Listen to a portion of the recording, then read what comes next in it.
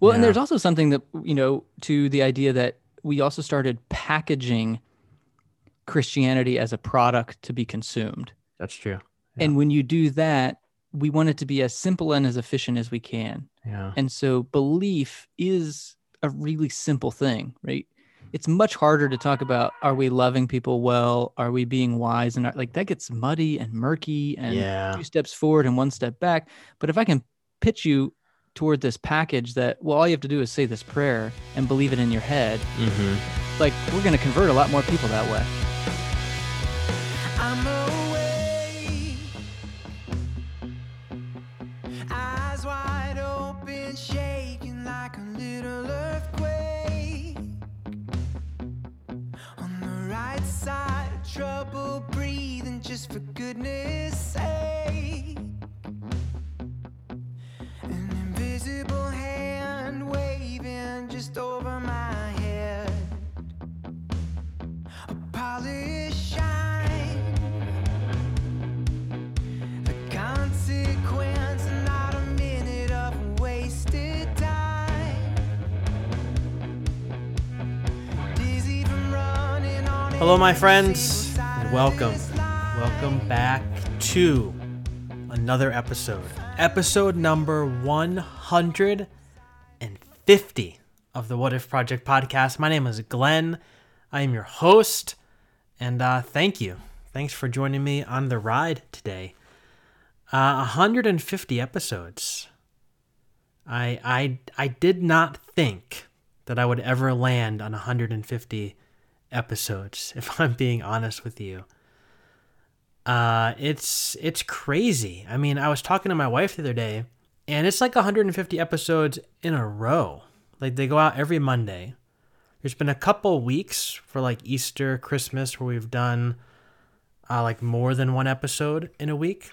Like last year for Easter, we did Monday, Thursday, Good Friday. We did one Saturday, Sunday, and Monday. So we did a whole bunch of episodes. But for the most part, we're talking like 140, 45 weeks in a row that we've put out an episode.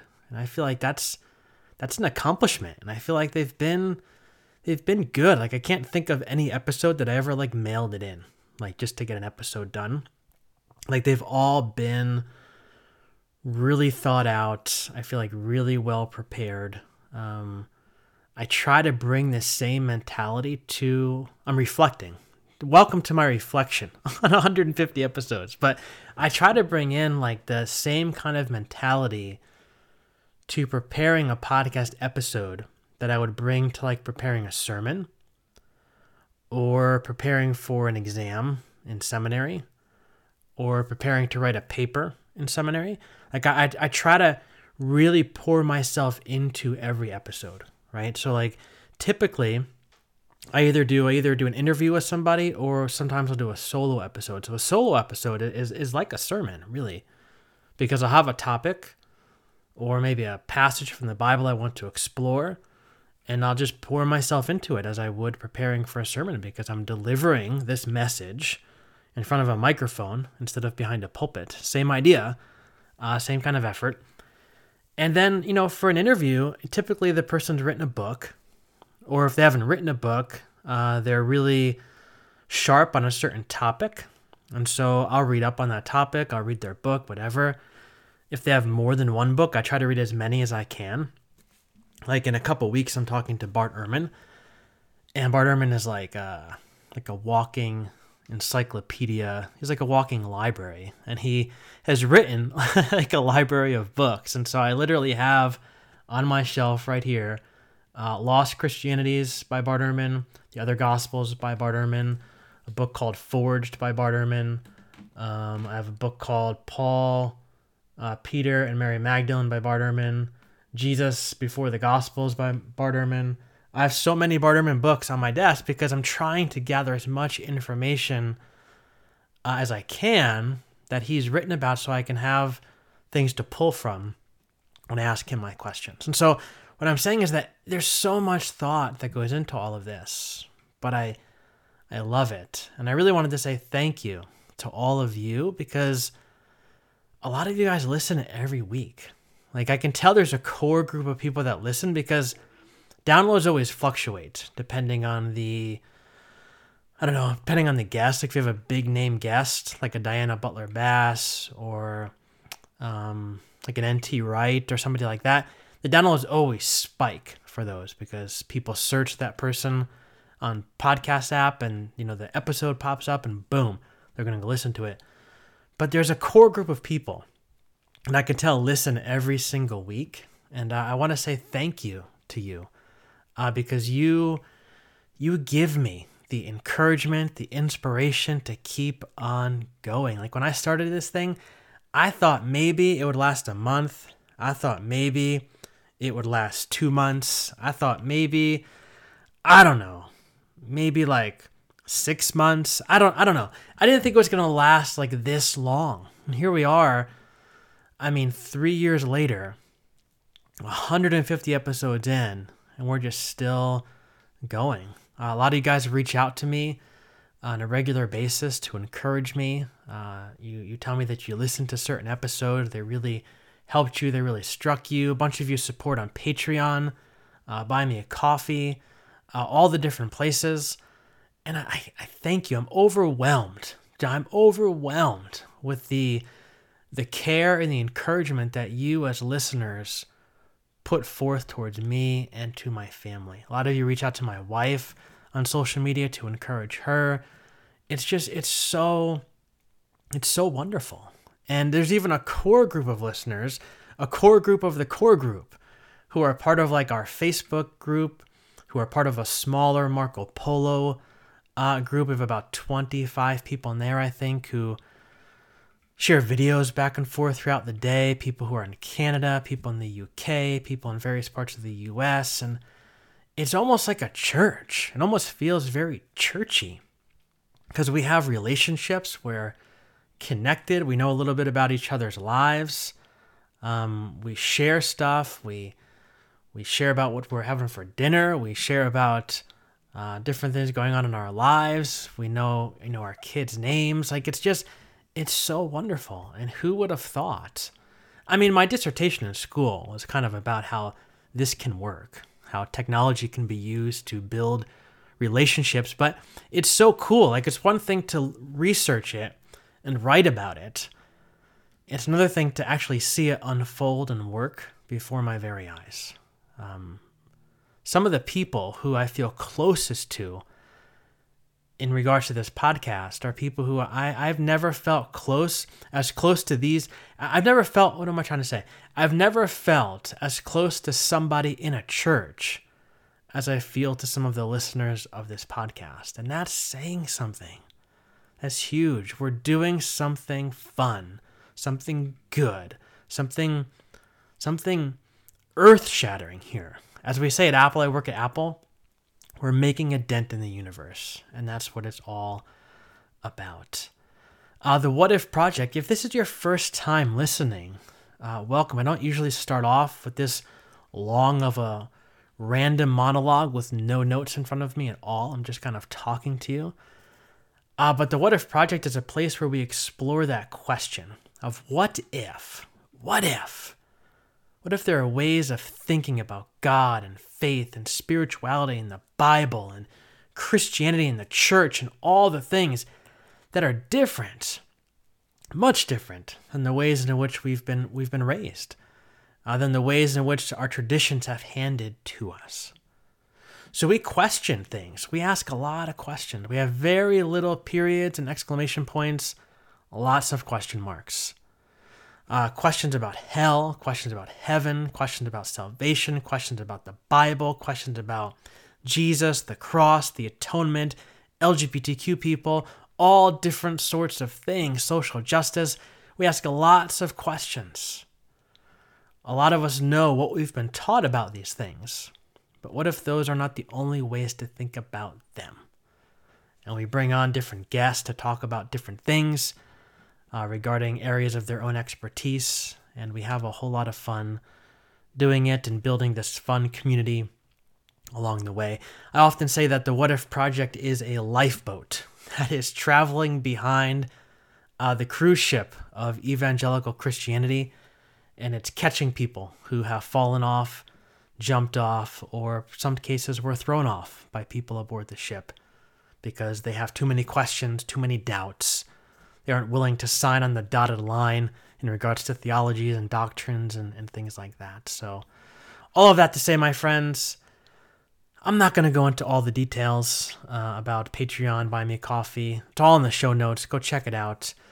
Today's episode is with my friend Jared Byas. What a guy to bring on for episode number 150.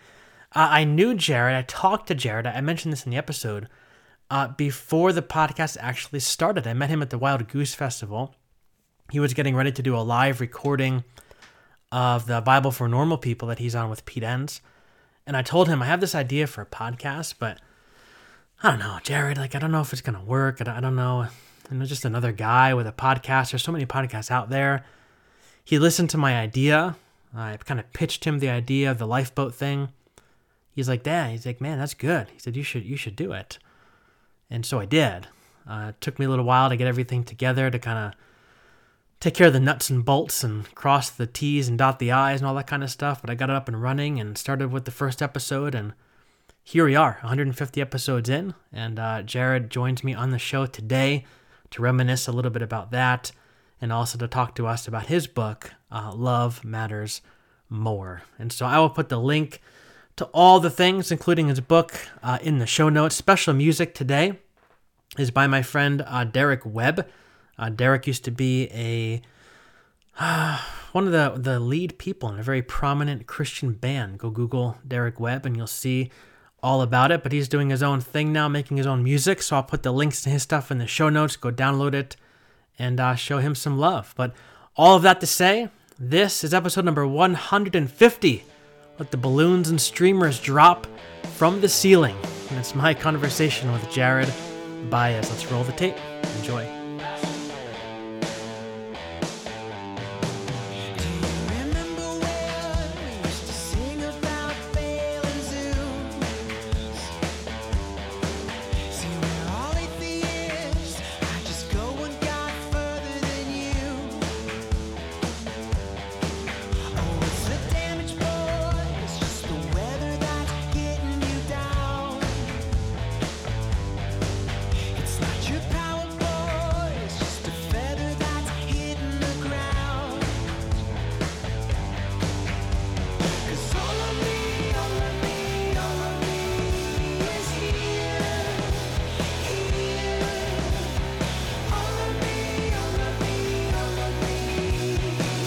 Hey everybody, today we're sitting down with my friend Jared Byas, who recently wrote a book called Love Matters More. So Jared, welcome to the podcast, my friend. It's an honor to connect with you. Absolutely. Same here.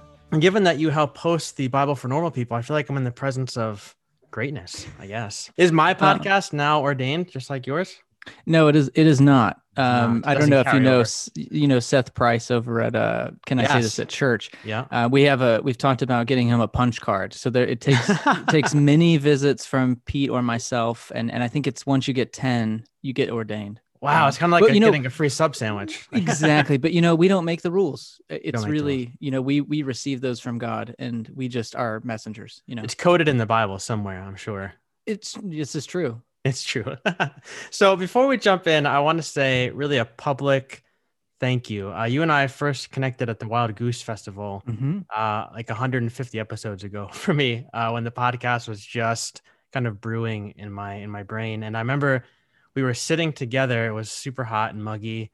And it was right before you and Pete, I think, were going to record one of your episodes. And I gave you this brief pitch for this podcast. And you told me to go for it. And honestly, like hearing that from you, somebody who I've learned an immense amount from and listening to over the years, it really meant the world to me and gave me the courage to jump into this arena. So I just wanted to say thank you publicly. Oh, you're welcome. And thank you for adding your voice. I think the more we can have this conversation, the better.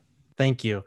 So before we get into the book, maybe for our listeners who aren't too familiar with who you are, tell us a little bit about yourself. Who are you? What do you do? All that kind of stuff. Yeah. So I grew up in Texas and am a transplant here to near the Philadelphia area, and kind of that journey tracks with sort of my spiritual journey, and wanted to be a professor of presuppositional apologetics since I was a young teenager, as most young boys my age wanted to. Right. And which is really about arguing about Christianity and defending Christianity. So from a young age, that's kind of what I wanted to do. And by the time I went to Liberty I got a degree in philosophy to help me, argue well. Yeah. And then went to Westminster Seminary, which is where I'd always wanted to go. And there things started unraveling for me and in a really good way, changed trajectories to biblical studies, became fascinated by that and finished out my studies there. And then taught biblical studies and philosophy,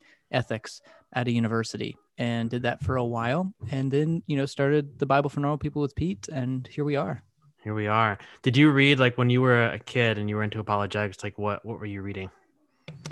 I was reading, interestingly enough, I just found my box of apologetic books that had been in an attic of an old house for the last 5 years. And I just got them last weekend. So this is fresh on my mind. But I read for me, it was about that school of presuppositionalism, which would have been Cornelius Van Til, Greg Bahnsen, these folks. So, of course, I read some of the others as well, William Lane Craig and that group, but that's not really where my wheelhouse was. I read Josh McDowell when I was a teenager. That was my big book. Was it Evidence That Demands a Verdict? I think it was. Yeah, I had a Bible teacher. I went to a private Christian school, and he was talking about apologetics, and I got introduced to the idea, like the concept, and then this book, and I devoured this book. Like, I was reading it every single night. I was like obsessed with it. But I think it's funny because I think a lot of people that I've come across who are kind of in that world of deconstruction, they started in that place of really wanting to defend. Yeah. Well, yeah, I think those of us who maybe took it very seriously are those who kind of come to the limitations of it quicker. Yes, exactly. So your book is called Love Matters More, and the subtitle is How Fighting to Be Right Keeps Us from Loving Like Jesus. I'm wondering, what made you want to write on this topic? Did it have to do with your early obsession with apologetics? That kind of bleed it all into wanting to write this book? Well, this book started about 8 years ago, and it was originally a book about truth. I was teaching philosophy, and I thought it'd be good for people to kind of understand what truth is about. Sure. And then in conversations with the publisher and just in my own journey, it was like, no, this is actually a book about love. This isn't really a book about truth. And then I started really getting interested in that relationship between truth and love, and it just did dovetail so nicely with my story, kind of my failings and fumblings in this area. Did you say you started 8 years ago, you said?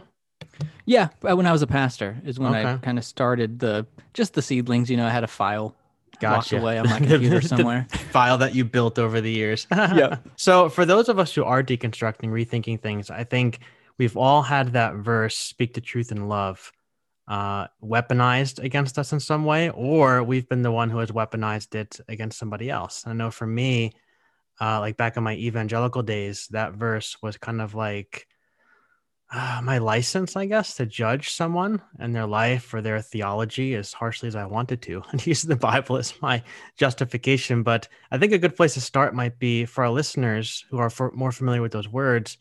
What does that verse actually mean? Because it comes from Ephesians 4 or 3, I believe. So maybe written by Paul, maybe not, but whatever the case may be, what is this phrase taken from a larger verse, larger chapter, larger letter? Like, what is it referring to? It really is referring to speaking the truth, although we have to recognize, as in general, everything comes in a context. And so, the first thing I wanted to do was look back into the Bible and say, okay, but what does truth mean in the Bible? And how do we not put into it our own, our own biases and our own concepts of truth? And interestingly enough, when I looked through the Bible and being nerdy as I did, I wrote every instance down, and I wrote, the Greek and Hebrew behind them and all that stuff. And it became very clear to me that what we usually mean by truth, which is this a belief in some abstract concept. So do you believe in the truth, or this is the truth? That actually almost never, I only found one or two instances, and they are in the very sketchy books of the Bible that may very likely not written by Paul. But anyway, that's a different story. Right. Another podcast. Almost never, like one or two instances. Yeah. Overwhelmingly, truth is a relational and ethical term. It's in the context of being faithful, of being loyal, of being a trustworthy person. And that was a big light bulb for me and something I was surprised at. So whatever we mean by the truth in Ephesians 4, we have to not put our modern baggage onto it. So like an intellectual thing, right? Yeah. Right. Well, yeah, it's this disembodied obsession we have in the modern world with abstract facts. And in evangelicalism bought that hook, line, and sinker, that the most important thing in the book of Jonah is that we believe the fact that God could have a giant whale actually swallow a man. Like that was the most important thing, because we had kind of bought into this idea. We were trying to catch up to the scientists and everything, and we had a chip on our shoulder. And so we sort of adopted a framework that frankly, I don't think helpful. Yeah. So then what is like, it's like, what are some examples of truth? Maybe give us some like concrete examples. Like if truth is beyond something that's just this intellectual piece of doctrine or theology that we say yes or no to, like what is truth? Like give us some examples.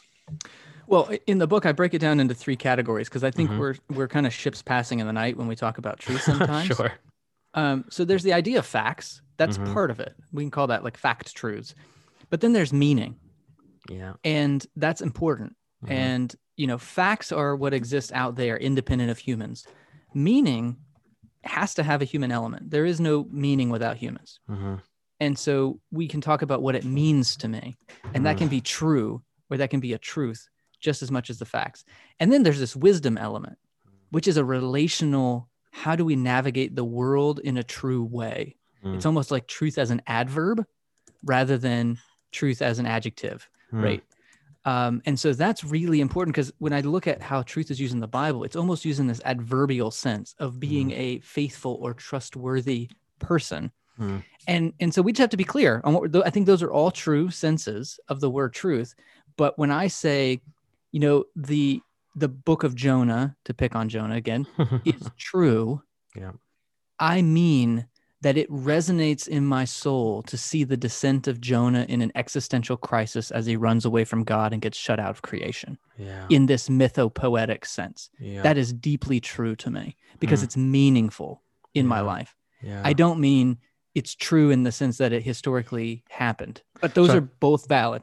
Yeah. So I guess then like it would be helpful then, like if you're in a conversation with somebody in particular online, where a lot of these conversations do happen, is to kind of maybe set the groundwork in your own mind beforehand as to exactly what you mean by truth when you enter this conversation. Because I think like so many times we go into a conversation arguing about the truth, thinking we're talking about these factual things, when in reality, we might be talking about what the truth is for me, like you said, meaning, or for wisdom, what the greater truth is in the world. Yeah, no, I think that's exactly right. In fact, through writing this book and things, I try not to use the word truth. I'd rather use the words facts or meaningfulness or what's wise rather than saying what's true, because I think there's just a lot of ambiguity. So I grew up in just before, a private Christian school, went to Bible college, seminary, all very conservative. And it always felt like the goal of being a Christian was to be certain, like we talked about before about like the apologetics books and stuff, like to be right about God and faith and to be able to argue your point and things like that. And if you weren't certain, it was because you didn't have enough faith. And if you didn't have an answer, you weren't a very good Christian because you weren't, prepared to give an answer. I think it says in 1 Peter or something like that. But the goal is to be right, to have an answer, to be certain. But in the book, you kind of suggest that perhaps the question we need to ask ourselves as Christians isn't, do I have the right answer? Am I right? Or how do I prove this person wrong? But you have this phrase, you say, am I right? Am I right now living a nuanced life of love patterned after Jesus? And so I guess my question is like, if that's the question we have to be asking ourselves, how in the world did we stray so far off the track? Because like, why does it feel like, more Christians than not want to like lop off my head because of an episode that maybe they don't agree with or is out of their box or something like that, as opposed to like dialoguing about it and learning from each other? Like, when did that inclination in history, like when did that shift happen? I do think there is something to the modern world, right? So when we're looking at history, I think there's something to the Renaissance through the Enlightenment that contributed to this, because we started to use reason. Reason became a really big thing of like, hey, we can use this to, build practical things. Like we can understand the world through scientific discoveries. And so I think that's where the Western world started to put more and more emphasis on the facts we can know about the world through the scientific process. And again, I think Christianity, and in particular evangelicalism, started to become a reaction to that, where we had a chip on our shoulder again, and it was like, well, we can prove our facts. And so then it got to be tension, because when you apply the scientific method to things like history and archaeology and medicine and technology, we start to come out with some answers that maybe don't jive with what the Bible's assumptions are about those things. So then I think we get defensive, and we start needing to defend our own way of thinking over against this, scientific way of thinking, or something like that. But I think that's the historical answer. The more interesting part of that for me is our own makeup as people, and what leads us today to emphasize this. And I just think we have to talk about fear. And I think there's just so much fear that happens in certain traditions in America. And, that was what it was for me. I had a fear of not being in control. And I just baptized Christianity. If I wasn't a Christian, I would have baptized something else that helped me want to be in control, because I was terrified of not being in control. So I think we have to talk about the fear factor too. I think there's fear too. And I think in fear and just being wrong, right? Like there's fear of losing control, but there's fear of being wrong, because it's almost like if you're wrong, it's like there's something wrong with you, and nobody wants to feel that. Well, and there's also something that, to the idea that we also started packaging Christianity as a product to be consumed. That's true. And when you do that, we want it to be as simple and as efficient as we can. And so belief is a really simple thing, right? It's much harder to talk about, are we loving people well? Are we being wise? And like that gets muddy and murky, and 2 steps forward and 1 step back. But if I can pitch you toward this package that, well, all you have to do is say this prayer and believe it in your head, like we're going to convert a lot more people that way. Right. It's much easier to get people to come into our way of thinking if that's all they have to do. Right. Yeah. So in the book, you have this one section where you talk about an instance with your mom when you were younger. And I was going to ask you if I could read that part of your book, because I thought it was really good. But I think it's a little bit longer. So I think maybe you could just tell us quickly the story of when you and your mom had that experience in the kitchen when you came home when you were younger, and just kind of what that triggered in you in terms of how you were thinking about what Christianity is, what it means to be a follower of Jesus. I thought that was really good. Yeah.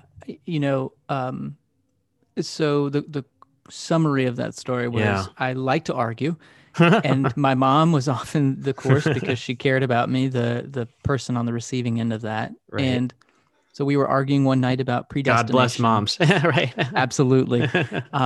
So patient and gracious. So we were talking about predestination, and I basically counteracted something she said by pointing at her. And of course, I'm sure being really aggressive and a douchebag about it. And it triggered something in her, and she grabbed me by the throat and slammed me against our back door. And we both were just super in shock. It wasn't sort of premeditated. And then after we kind of came down off the emotion of it, she was able to explain that was a trigger for her from when she was a kid and something her dad used to do. And that for me, it put the cracks in my foundation of thinking that if we can just convince each other to be right about the facts of Christianity, that's going to change the world, and that's going to change our hearts, and that's going to change who we are. And that was the line that was sold to me. Like, if you can just believe the right things, your whole life will be transformed. And in that instance, I started to see the faulty thinking with that equation. Yeah. It's gotta be more than just having the right things to say and the right beliefs in your head. I think for me, like that rings really true. Like, I didn't have any kind of experience like that, but I just think of my other life experiences. Like, once I grew up in that world where if you have the right beliefs, like everything is just going to work out for you. But like that's life started to happen and things started to happen.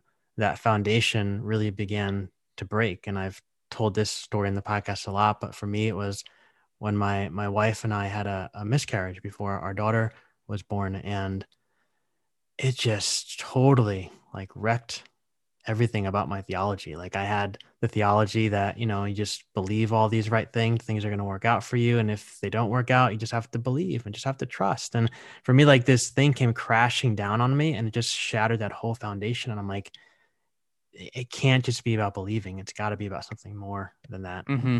Yeah. And it often is those sort of catalyst moments that are painful at the time, but open us up to a new world of empathy and experience. Yeah. So how do we like move, like think about like maybe like the church person who's listening. Maybe they're a pastor, maybe they're some kind of volunteer person on staff at a church, and they're listening to this, and their church, their congregation is kind of filled with those people.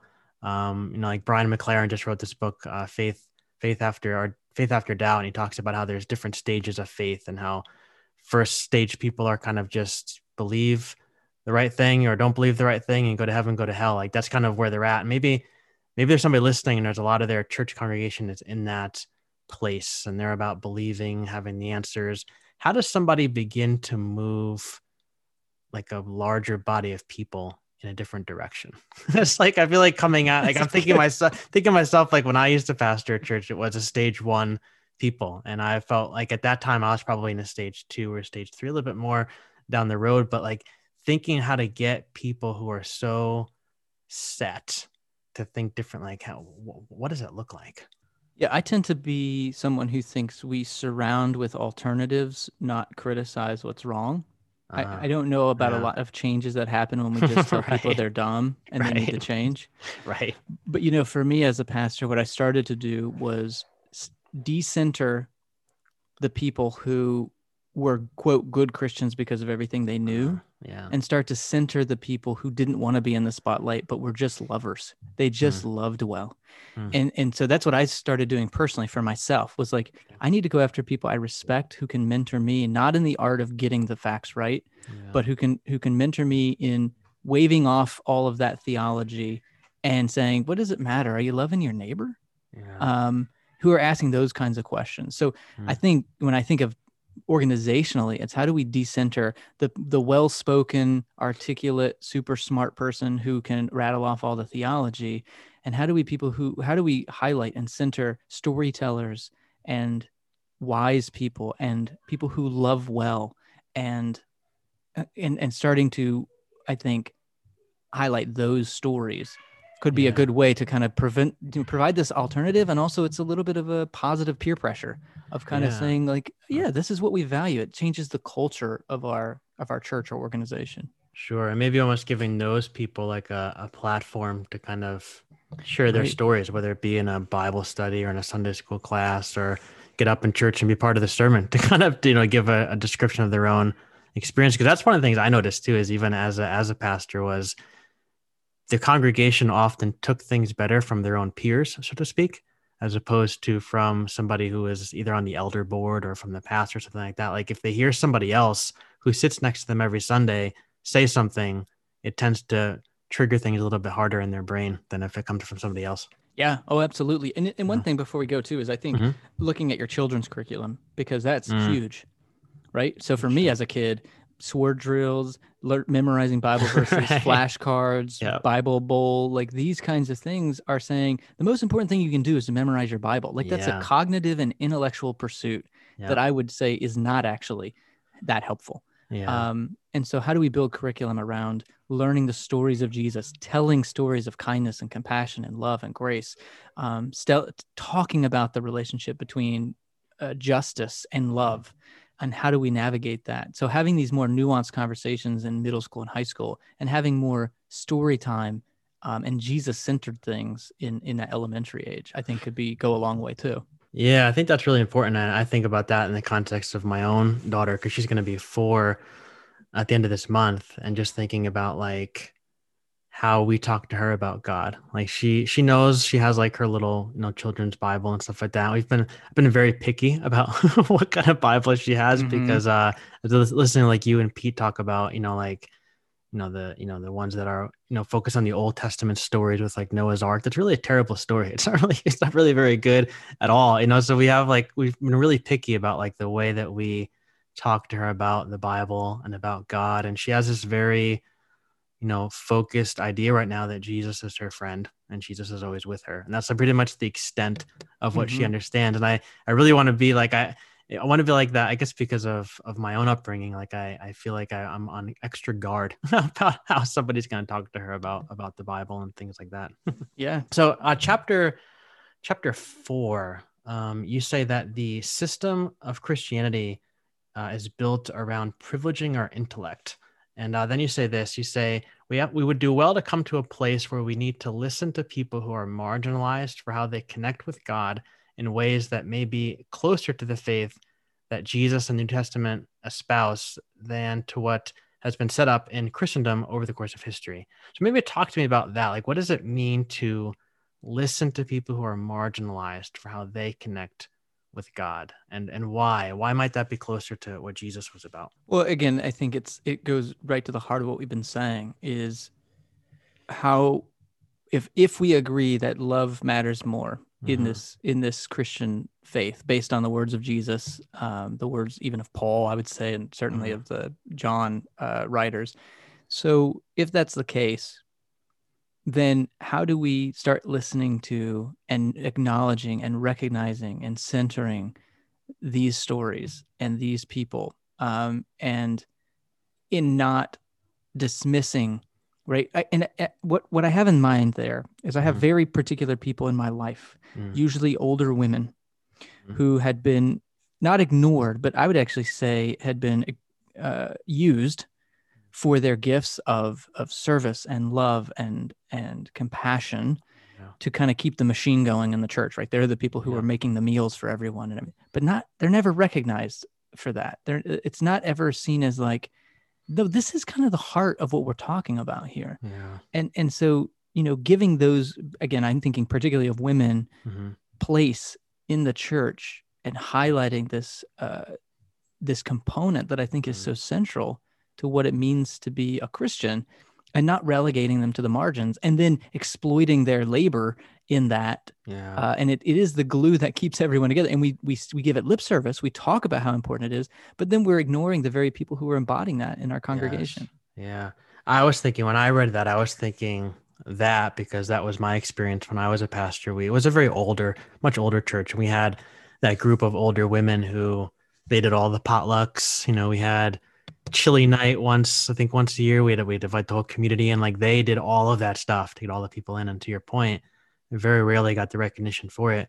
But also I was thinking about children, right? Because children in a sense are marginalized. But thinking about my daughter and how she connects with God, like it's so innocent. Like we'll lay in bed at night, like while I'm tucking her in, and she'll say, "Can you tell me the story of Jesus?" And I tell her the story, and she like knows the words the way that I tell it, and she knows, Jesus is my friend and Jesus is always with me. I'm never alone. Like, I feel like that's such a simplistic theology that gets overly complicated as we grow and we read and we learn. And maybe like that's what it means to go back to what Jesus was all about. Cause that's really what he said, let the little children come to me, and, you have to be like a child to go into the kingdom of God. Like, I feel like that seems to be like what he's after. Yeah, there's this very much apocryphal story, so I'm not even going to try to get the details right. I'm sure maybe it happened, maybe it didn't. I don't know. Sure. But there's this. I may not. Is it true or is it not true, Jared? Yeah, exactly. It is true and not true, depending on what we mean. But there's a story of the theologian Karl Barth, super smart guy. I mean, wrote just volumes and volumes of theology. Did a lot of good for the church and some other things. But late in his life, when he was sort of asked, like, well, what's kind of like, how would you summarize all of this work that you've done? Like, what's the most important thing to remember? And he said to the group there, Jesus loves me, this I know, for the Bible tells me so. Yeah. And that kind of always stuck with me, that kind of childlike connection. Yeah. And I think we can get lost in our own ego and our own systems and structures, and we can get down in the weeds about all this stuff that frankly just does not matter. Yeah. And so I think we need to be reminded of that. And kids are a great way to do that. Like they're not in the weeds and they'll tell you what they think. That's for sure. You have kids, right?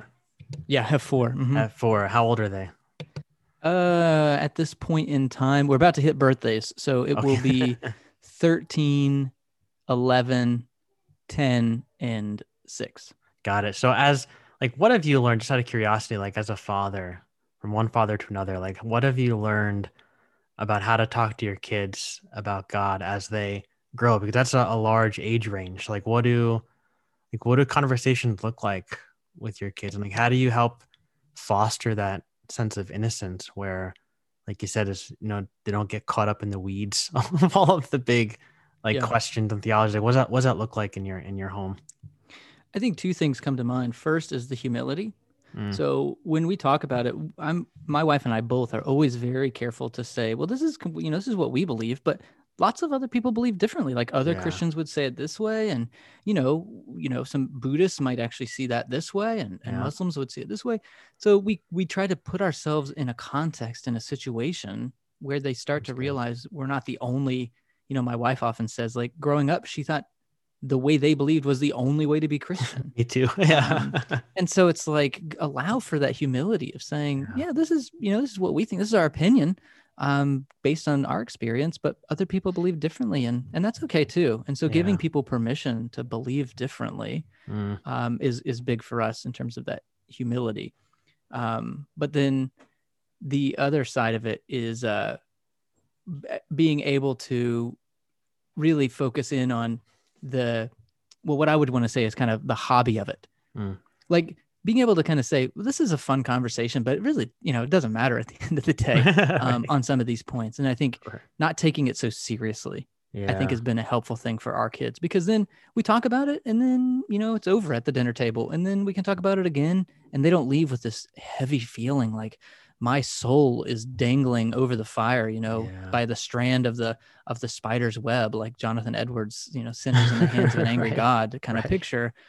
It's a conversation. It's a hobby, to talk about a lot of these details. And so I think, the kind of the humility and then kind of the hobby of it has helped, I think, to frame it differently for our kids. Was it hard for you not to bring that mentality over with you into parenthood? Because obviously, you grew up, we're into apologetics and all that kind of stuff. Like, is that mindset sometimes buried deep in there? Like, do you have to ever fight that off? Has that ever been an issue for you? I feel like it is for me. Like, I feel like I feel like rising to the surface every once in a while, where like I panic if I don't have, like, she's gonna ask me this question, I'm not gonna know the answer. But then, like, to your point, to have the humility to say, I'm not sure, but this is how I think of it now. But other people, I think of it like, it's hard for me to get myself to that point sometimes, because that old, I don't know, evangelical soldier voice is still in my head saying, you have to have the right answer. I mean, fortunately for me, can we talk about this deconstruction? For me, that's been a 15-year journey at this point. Yeah, sure. So it's not, that old mindset isn't as readily available, which is good. It's a really good thing. So it goes quiet. Yeah. It goes a little bit more quiet as time goes on. Yeah. And, also thinking, I was trained in philosophy too. So early on, like, I'm way more about the questions than the answers. Yeah. And that's helpful. So I'm always quick to ask questions rather than try to give answers. So that's helpful. So last question for you.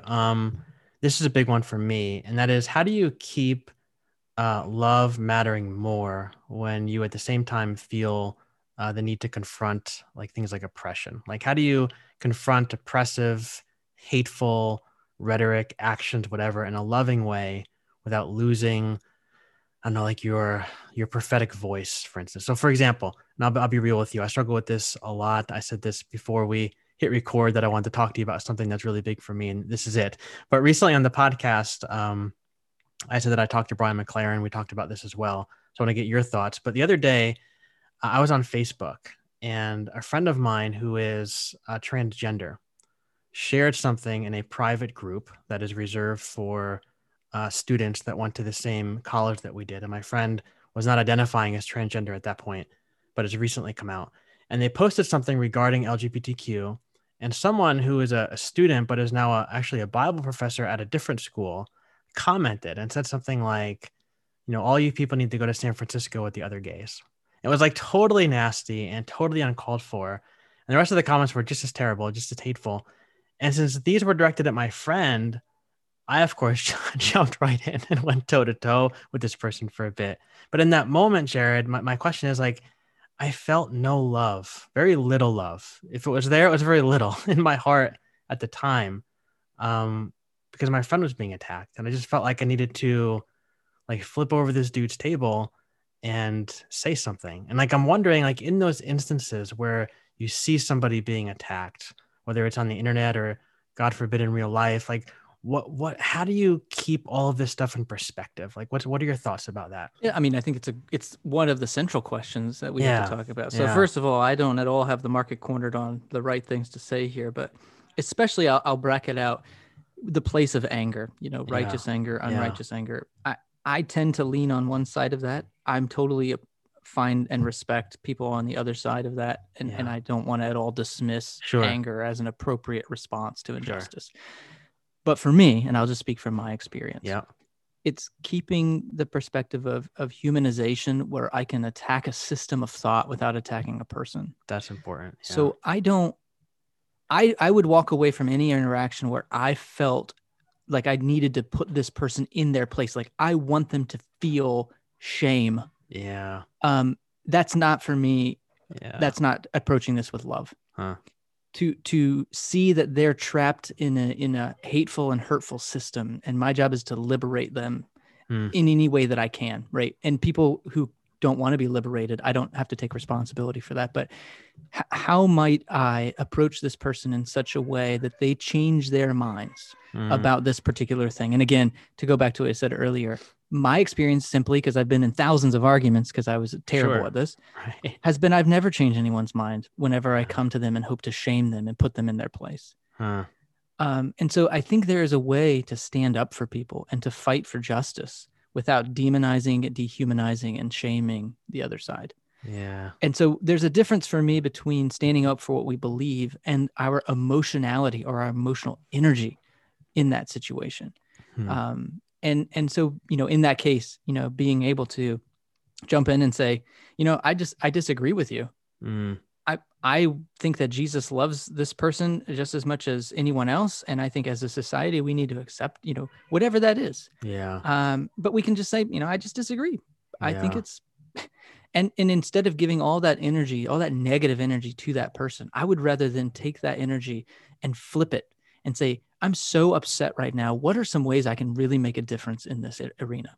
Like, what are some organizations I can volunteer for? What calls can I make? What letters can I write? What conversations can I continue to have with people in my community that are going to maybe hear me a little better than this random person I don't know? So how do we redirect that energy into this positive force that's going to make a change? Not just be critical because some, a-hole is going to spout off some stuff. Yeah. I think that's key. I think like I'm thinking about that conversation, how I felt that day. I think like just taking a moment before you hit the keyboard, before you open your mouth, whatever, to just say, I need to attack the system, not the person. Like I need to attack the system that this person is entrenched in.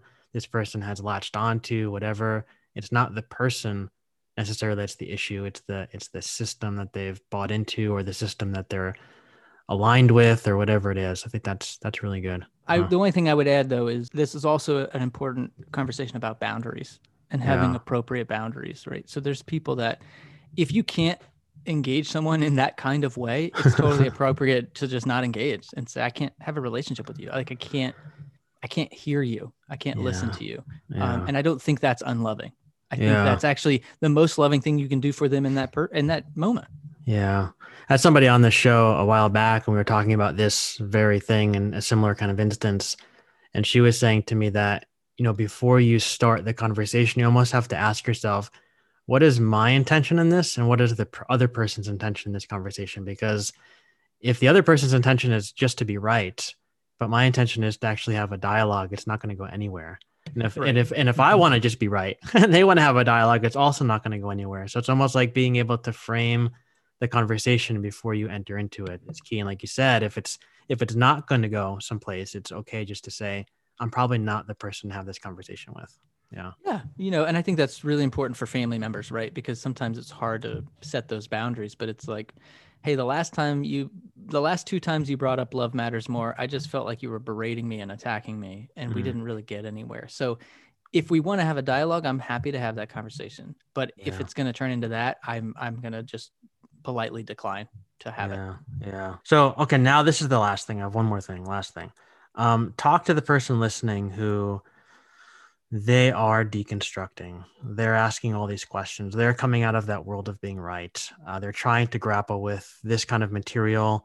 They're trying to move to a more, I don't know, progressive, whatever phrase you want to put on it, liberal, whatever thinking, but they don't want to bring with them that need to be right, because we can easily go from the right to the left and bring that same exactly. Judgmental mindset with us, even though we change your ideas. But like, what's your advice for that person who's really wrestling to become more Christ-like in the way they interact with people? For me, I would say, I can only speak from my experience. It was to take seriously the dictum to know thyself.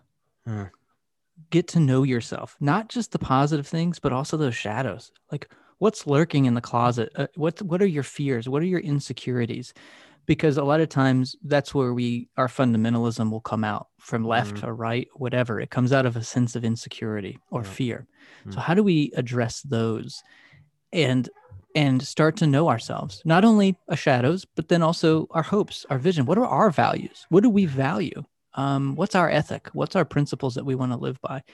And the more we can feel confident in that, I found the less fundamental I had to be. I could let the other things go because I started to know myself. I wasn't defining myself anymore by what I was against, but I could articulate what I was for. And I also emphasize that because in a lot of traditions, in my tradition, knowing yourself was like sinful. Like, that's selfish. Don't look inward. You could look outward to other people. And I just always love that. I go back to, John Calvin, of course, and in his Institutes of the Christian Religion, which is like his big, 2-set systematic theology, he starts the whole thing, interestingly, by saying, listen, if you want to know God, you have to know yourself. And if you want to know yourself, you got to know God. And there's this interdependence. And I like that. And I think we are anemic on the knowing yourself side of that equation. So get to know yourself, and don't apologize for it, and don't be ashamed of it. To take some time. You read the Bible probably 1,000,000 times, but how much have you read yourself? And so take that time and balance that equation. And that could require some therapy. I mean, it could require a spiritual director. It could, and there's no shame in that. It's okay to say, I need somebody to help me unpack myself a little bit so I can understand. Yeah, absolutely. That's really good. Well, Jared, we're just about out of time, but this has been awesome. Thank you so much for taking the time to drop by. Maybe we could do this again sometime. Absolutely. Yeah, I'm always up for good conversation. Again, the more we can talk about this stuff and bring it to light, and I think the better. Absolutely. And before you go, where can people find you to connect with you? Well, you can find me on my website, jaredbyas.com, but also thebiblefornormalpeople.com, and then any social media stuff. You just look up Jared Byas and you'll find me there. You will pop up. Well, I'll put all the links in the show notes, and I'll talk to you soon. All right. Thanks so much. Man. Thanks. I'm away, eyes wide open, shaking like a little earthquake. On the right side, trouble breathing, just for goodness sake. An invisible hand waving just over my head. A polished shine, the consequence, not a minute of wasted time. Dizzy from running on every single side of this line.